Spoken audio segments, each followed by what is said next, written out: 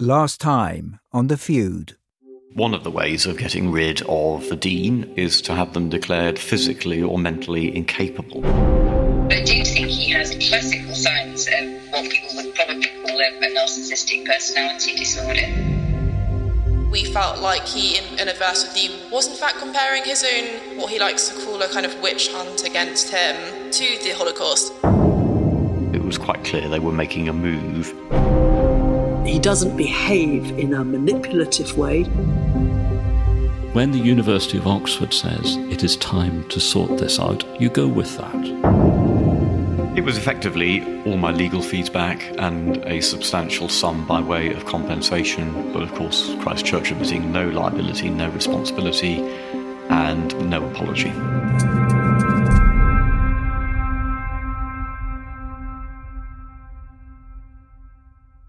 Okay, great stuff. Is your phone off? It's off and in there, yeah. Oh, great. Yeah. Right. I'm in the Oxford flat that Peter MacDonald calls his boat hole. My producer, Will, is sorting out the microphones. You can get the level as well from this. Yeah, as well. exactly. Yeah. As you know, Peter is a professor at Christchurch. He's also a poet, and I wanted to hear something that he'd written. So this is a short poem which may reflect something. I'll just read it now. Upright women and men, as they would reckon themselves, and on firm ground. So the evil done is not evil, or else not done. It's all clever, civil and foul, answering to no one, assuming there is nobody around, and only the victim can be liable. There's a layer of dirt in the soul you can't see, though it can be seen. None of us goes at our own reckoning. We shall pay in full. We shall be paid in full.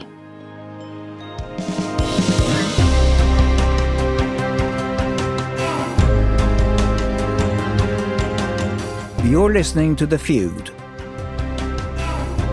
a podcast brought to you by subscribers of The Times and The Sunday Times. I'm Andrew Billam. This is the final episode of the series, Part 5, Atonement?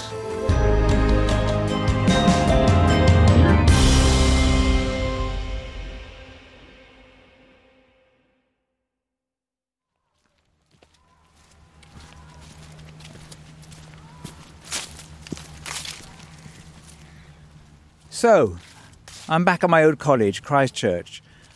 I'm in the meadows, the back of the college, looking down on the Thames. The Cheshire Cat in Alice in Wonderland said, "Most everyone's mad here." You remember Alice in Wonderland was written for a little girl sitting in these meadows. And I'm at the position now where I'm beginning to wonder if the Cheshire Cat wasn't right, whether everyone hasn't been mad over the last few years at Christchurch. So many different interpretations of what's gone on that it's like staring into a mirror of broken glass. Martin Percy has left Christchurch. He's no longer the dean. And in this final episode, I'll enter my old college and meet someone who so far has not wanted to talk to me on the podcast. Because this story isn't over. How could it be?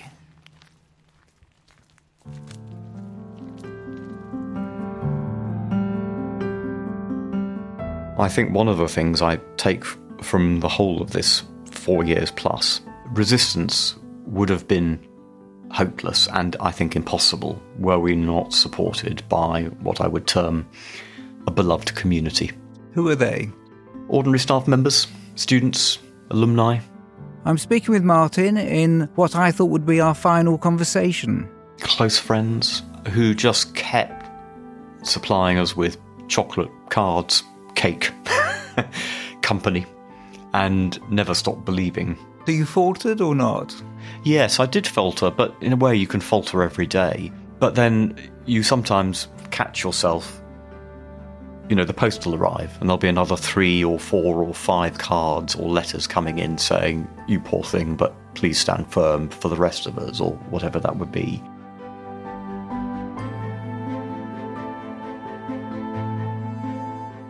People ask, are you bitter about this? And I think our honest answer to that is no, we're not. Neither Emma or myself are bitter people. We are not. Emma, remember, is Martin's wife. We do not hold any bitterness towards these people. They have behaved reprehensibly. And for that they have my compassion, some empathy, some understanding, but that isn't to give them any excuse. But we don't spend ages, as it were, practicing voodoo in the dark or whatever else one might do. This is of no interest.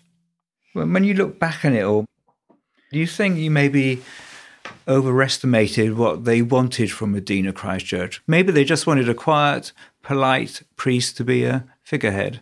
This is the difficulty I think that all heads of house have in Oxford and Cambridge. You have full responsibility but very little power.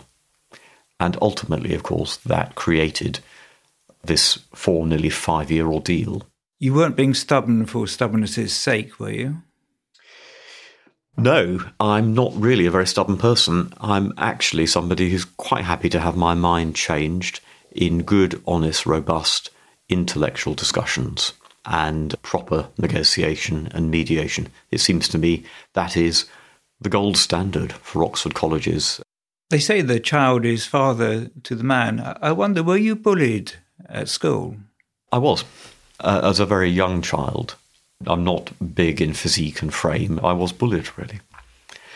But my attitude to the bullying was always that if you call the bullying out, something will be done.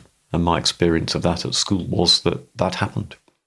So you learnt that lesson early and applied it at Christ Church? Yes, because you expect, in a sense, reasonable people with a concern for truth and justice to not actually put up with bullying and manipulation.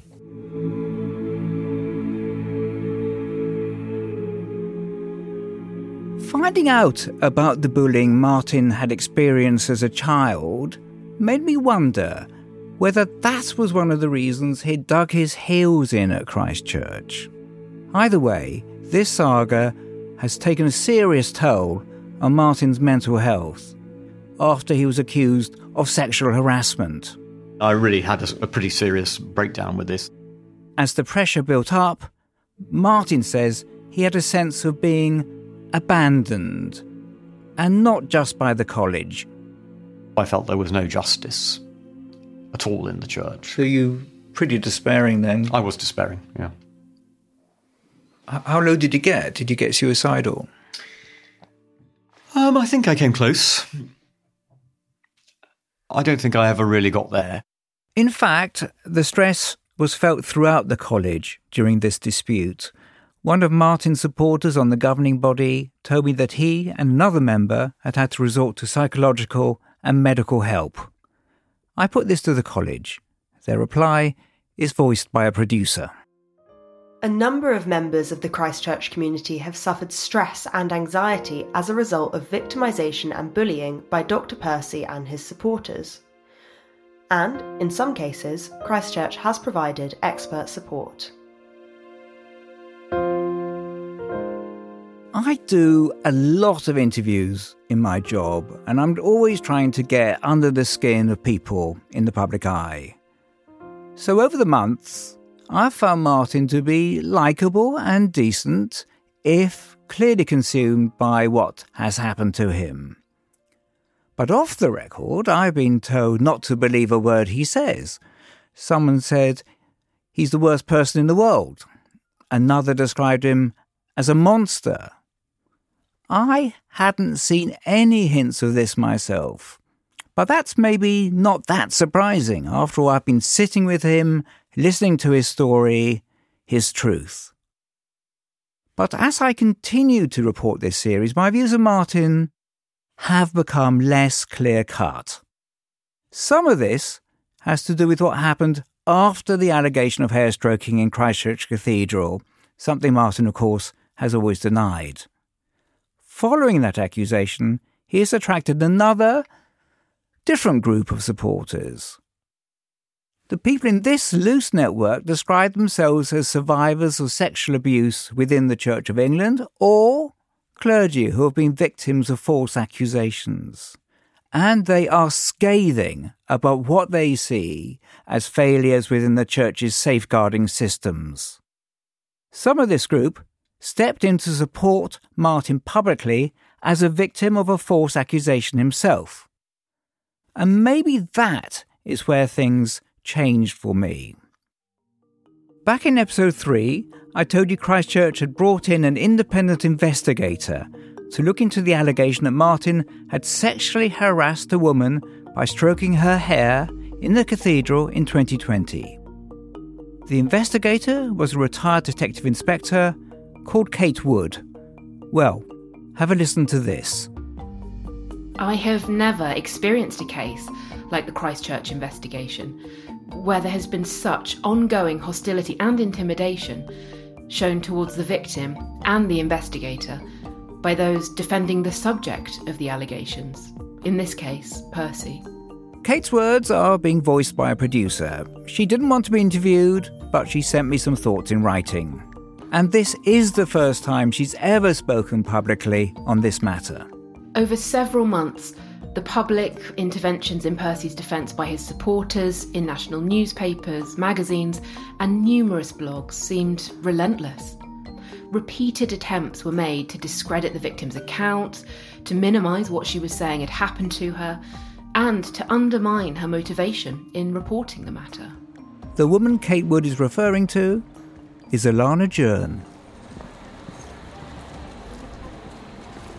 I'm walking up to Christchurch on St Aldate's. That's the busy road in Oxford that the college faces out on. I arrive at the great main gate, and I'm nodded through politely by the porters in their bowler hats. They don't ask any questions. That's because the person who I've come to meet is standing there, waiting for me.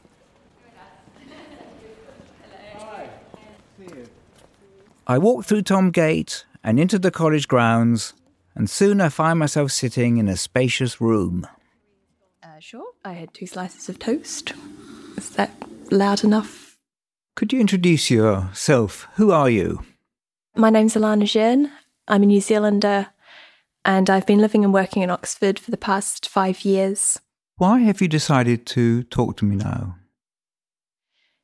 Yes, I originally declined speaking on the podcast, and I changed my mind after listening to the episodes that have been broadcast so far and felt it was important perhaps to be able to say a little bit about how I've felt through this. I don't think that's been spoken about or said because I haven't told anyone really what the personal impact of all of this has been on me. Alana sits opposite me. She seems shy and nervous, but beneath all that I detect a confidence about her. Her fair hair is neatly held back in an Alice band. I ask her what has happened since she and Martin settled with the college this year, and since Martin left Christchurch in the springtime. It's been a strange time. I really did hope that this would mean that we could all draw a line under the past couple of years and move on. And unfortunately, if anything, the victimisation and harassment of me has increased. The harassment has been online, so I feel like I can't get away from it. The narrative around me has changed quite a lot over 2 years. Originally, a lot of what was being said was that my allegation had been talked up, that other people had taken it out of my hands, and I've said before how insulting that is, and it is simply untrue. Later, this changed to say that what happened to me wasn't a big deal. I find that very hurtful. And then more recently, post-settlement, vicious personal attacks on my integrity and honesty. And who is putting this stuff up? I assume it's going up on the net, as I would call it. Yeah, I mean, it's a variety of people, mostly, disappointingly, priests and people affiliated to the church. wild accusations that have absolutely no evidence, defamatory remarks, and these specific things about me.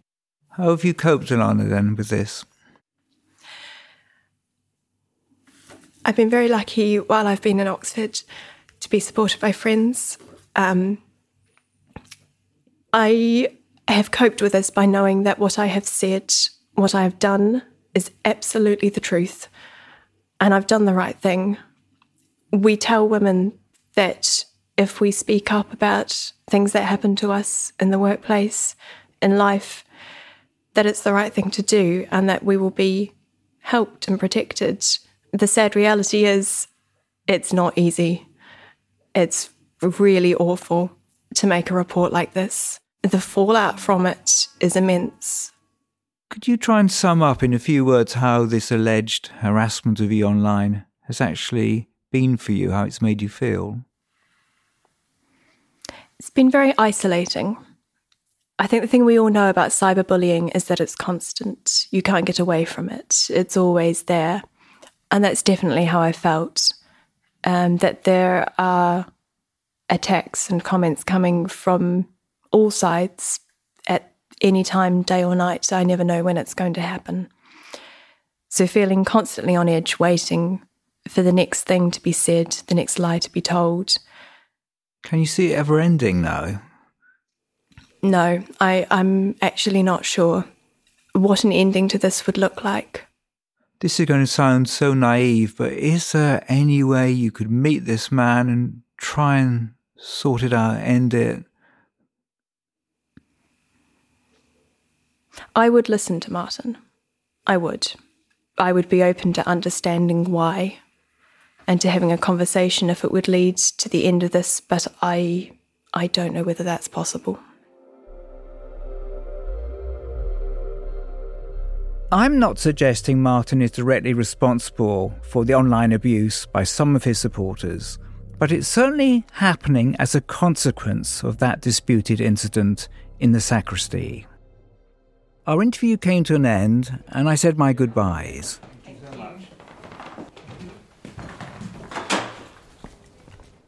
As I walked back outside, once again, I felt I met someone whose life had seemingly been turned upside down.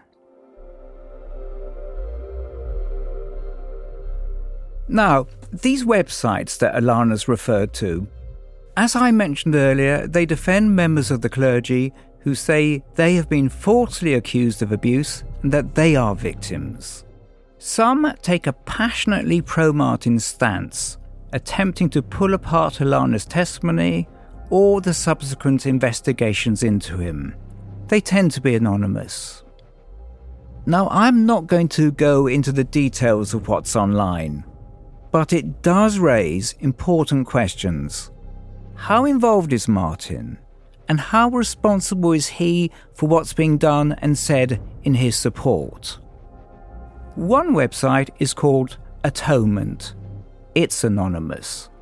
I found an article on this website which included allegations against investigator Kate Wood and about one of Alana's supporters at Christchurch.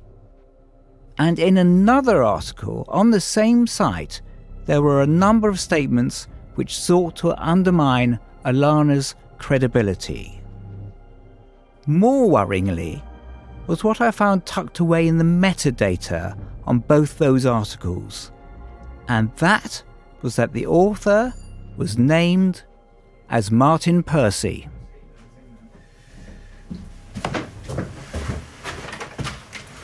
No dog. No dog, got part of the dog. Oh, didn't take me long. Yeah. Martin was back at my house, without his usual companion, Lyra the dog, whom he had dropped off before he came round so as not to upset our family cat. Lyra, I fear, has some form on this. Okay. A cup of coffee? Oh, yeah, absolutely. Yeah, I haven't had any today. Oh, wow. I'm dying. Yeah. I was wondering what was wrong about 8:30 when I was tidying his room. I thought, I haven't had any coffee. I made a pot of coffee and then we sat down with my producer, Will. Yeah. So, Martin, just before we begin to record, you confirm that you're happy to be recorded. Your voice will be used for audio purposes for a podcast with the Times. I'm happy with that. Thank you very much. Thank you. What do you know about a website called Atonement? Not very much, other than there are a number of survivors of sexual abuse websites. So there's quite a lot on Atonement about you and Ilana. There is. Have you informed them? Have you talked to these people? I informed them. It's very detailed about Ilana. I informed them. So I'm just trying to think if I have informed them. I'm aware of the website content, aware that is quite specific to some of the allegations made against me, and in turn some of the defences that have been made in my name by other people. Do you know who is behind Atonement? No, I don't, I'm afraid. I could make some guesses, but I wouldn't do it on the record. You see, we have done some digital analysis, and it suggests that you're the editor of a number of the articles on it. I would have certainly had a hand in writing these things, but I would have... Those articles are basically, in my defence, whatever I've done to defend myself, you'll find digital traces. We certainly had instances before where people have said, aha, he wrote this, and actually I didn't. It may have begun on my computer or ended on my computer or been somewhere in the middle. I'm frankly concerned that you may have been involved in pursuing her behind a sort of cloak of anonymity. Right. Oh, right. Yeah, okay, I can see where you're coming from. Yeah. I don't pursue her. I can't honestly say hand on heart, Andrew, that I can control people who are really angry with what's been done either by her or using her. They're livid. And I'm sorry about that. I think they're really angry with her, actually. They may go too far. They may go too far in robustly debating with her on Twitter and also saying other things. They may well do that. But the idea, in the sense that I'm a kind of, this is a sort of sock puppet arrangement, I'm afraid is not the case. I wonder now if the best thing would be for you now to not apologise because you don't accept that you've done anything wrong, certainly not in the sacristy, but it might just be now time to say to Ilana, truce, let's not talk about each other ever again.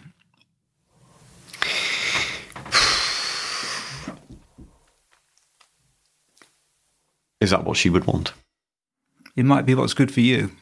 Oh, yeah, I think it would be good for me. I strongly suspect if I even tried to reach out and communicate, I'd have difficulties. Maybe the big thing to do, or the big thing you could have done, would say, stop all this. Let's not pursue this anymore. I'm just wondering if we accept that you've been bullied, if you've not found yourself playing the bully a bit. That's interesting, isn't it? Yeah. I think I'm back to being a small child here. What do you do when you're bullied? Do you ever punch back? I think sometimes you do. And I think what has been distressing in all of this is that if you don't watch yourself, you actually become like they are. I don't actually think there's been any real danger of that at all. Do you think you pursued her after you left Christchurch? Did you bully her? No, because I've had absolutely no direct contact with her at all. But through websites, through allies? I think she's clearly upset by the... can I just think about how I respond to this? Yeah, because it's... At this point, Martin wanted to gather his thoughts. A few minutes later, Will stepped in. Just going back to the Atonement website, though. Yeah. Whoever's behind this website, it's potentially libelous stuff about Ilana. I mean, it's several months since I've looked at it, but okay. You're saying you didn't write that article then? It wasn't you? Yeah, I think there are a number of articles of which I have certainly contributed, but they're never all mine. They get worked on by other people and other people take them. I put it to him one final time. Through these online articles, had he become the bully? I certainly do not, for the avoidance of doubt here, I do not support the bullying of Ilana. I do not, under any circumstances, support the bullying of any victim of abuse. And I regard any harassment or bullying of that kind to be reprehensible. And although your name appears digitally on this site, I do not write for it. And I think other things I have written and may have written can easily be used because, of course, they can be taken from other websites and other fora. I may not have been able to establish who was behind the Atonement website, but 13 days after this interview, all the articles were deleted. I asked Martin if he was behind the articles coming down, and he reiterated that he couldn't speak for that website. It's frustrating not to know how all this fits together. But this world of conflict around clergy and accusations of abuse, this world that Alana and Martin are caught up in, seems an even deeper, darker rabbit hole, and I'm not going to go down it. Christchurch have told me members of the governing body and the Christchurch community continue to experience personal attacks, intimidation and harassment by supporters of Dr. Percy. Anonymous threatening letters and emails have been sent to trustees at various points. They added that a quote-unquote particularly offensive and intimidating letter was sent to numerous trustees, that's members of the governing body, in April this year, and was reported to the police as a malicious communication. Thames Valley Police say an investigation is ongoing. Is Martin a monster or a victim? The answer is complicated, and I'd prefer to use neither word. Feuds can bring out the worst in even the best people. They brutalise. They send everyone involved slightly crazy.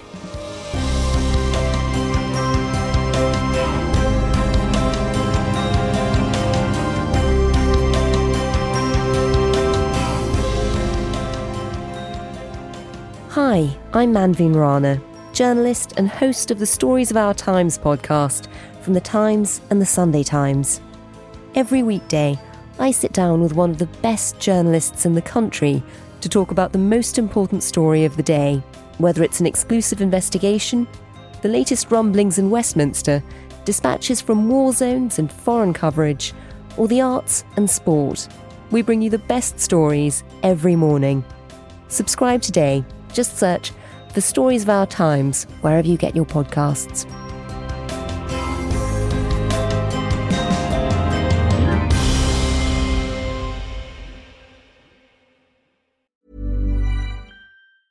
It's that time of the year.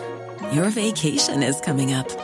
You can already hear the beach waves, feel the warm breeze, relax, and think about work.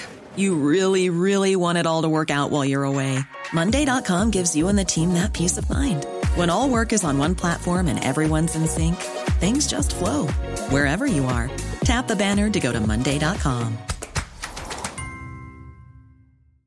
Hey, I'm Ryan Reynolds. At Mint Mobile, we like to do the opposite of what Big Wireless does. They charge you a lot, we charge you a little. So naturally, when they announced they'd be raising their prices due to inflation, we decided to deflate our prices due to not hating you.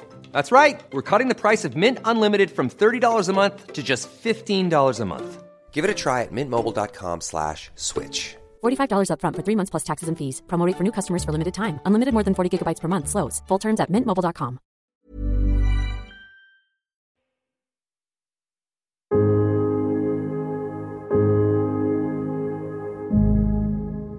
This 4-year feud has torn people apart. It's also racked up an astronomical bill. Christchurch, like most British universities, has charitable status. Its primary purpose is to promote education and research for public benefit. But they have spent an estimated £7.8 million in legal and PR fees and on Martin's payoff. The things that really matter, and this isn't just Christchurch, this is any Oxford, Cambridge College, or indeed any university, what matters is the education. Peter MacDonald sits on the governing body. He told me he was pretty much a lone voice among them. and he felt that they'd all lost sight of, well, as he just said, what really matters. I wonder if we took all that money, how many graduate scholarships can you get out of that money? How many undergraduate scholarships? Maybe we need to keep that as our unit of currency here. And it has brought home to the world, I suspect, or to the public, the fact that this is a very rich institution. This is a lot of money to burn. Is it really worth all that money? Here's what Christ Church says. There was no single dispute with Dr. Percy. There were a number of matters. Dr. Percy's approach to the disputes made them far more costly than necessary. Christ Church had been trying to settle for over 3 years, but it is impossible to settle with someone who will not settle with you. But there are now really serious questions about whether the college mismanaged the funds, charitable funds, spent on the feud. Were some trustees in the dark about the increasing costs? Was the full extent of the expenditure kept from the wider world, particularly donors perhaps? I've been given a confidential draft document that shows the Charity Commission is considering issuing an official warning to Christ Church for, quote, mismanagement and or misconduct. It believes the governing body has not managed resources responsibly or ensured their organisation was accountable. That is not a great place for my old college to be in right now. In this leaked document, it states that spending decisions were being taken by a small group of censors and the full governing body wasn't properly monitoring what was going on. It goes on to say that £5 million of the money spent was approved retrospectively when it was too late to do anything about it. The Commission also says the college's accounts were misleading because legal and PR fees used on the feud were categorised as, quote, other direct costs, teaching, research and residential. Christ Church told me their funds had not been mismanaged. The full governing body approves the annual budget, including estimates of legal and other expenses. Significant variances to estimates were monitored through the normal processes and at the full governing body. They explain that when a decision can't be made by the entire governing body, there's a proper process to delegate it to specific people or committees. They also said, at no point did Christ Church mislead any party. The auditors confirmed that it was for Christ Church to decide how it reported on its legal expenditure. I asked to talk to the Charity Commission for this episode. They said they don't comment on leaked documents, but did say updates will be published as matters progress. And there's another thing. Christ Church themselves have commissioned an independent review of the way the college is run. But there's no news on when this will be finished, and Christ Church hasn't committed to implementing its findings, which I find hugely disappointing. Sometimes I think real lasting change would take a miracle worthy of Oxford's St. Friedewald herself.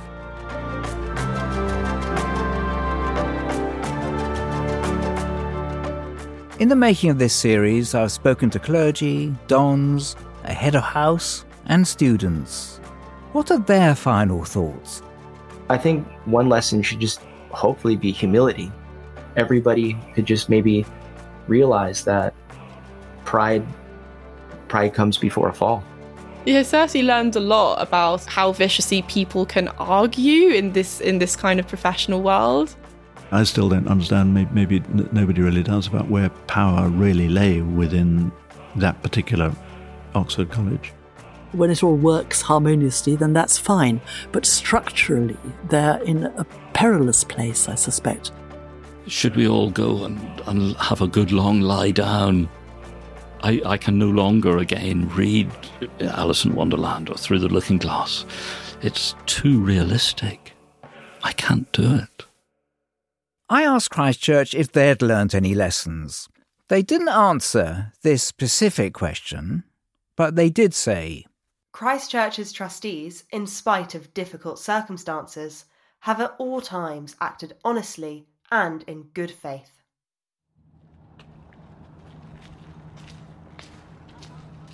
It's a perfect autumn day now, but there's a chill in the air, and there's students, as there always are, in duffel coats now. They're holding hands, about to embark on their lives outside this place. And I hope they've had a good time. But I know in the last 3 or 4 years, Christchurch has been a pretty hellish place for many people. Christchurch, I think, needs to change its frame of mind. It needs to be less defensive, more generous. We all make mistakes. I've made countless mistakes in my life. If I've learnt anything, it's that the only way forward is to face those mistakes, say sorry, and then move on. What is for certain is that it's unacceptable. People anywhere can behave so badly to one another, with such bitterness. And so as the sun sets over Christchurch Meadow, I think I'll end with the thoughts of another Oxford man, the poet Philip Larkin, who ended a poem with this: "We should be careful of each other. We should be kind, while there is still time."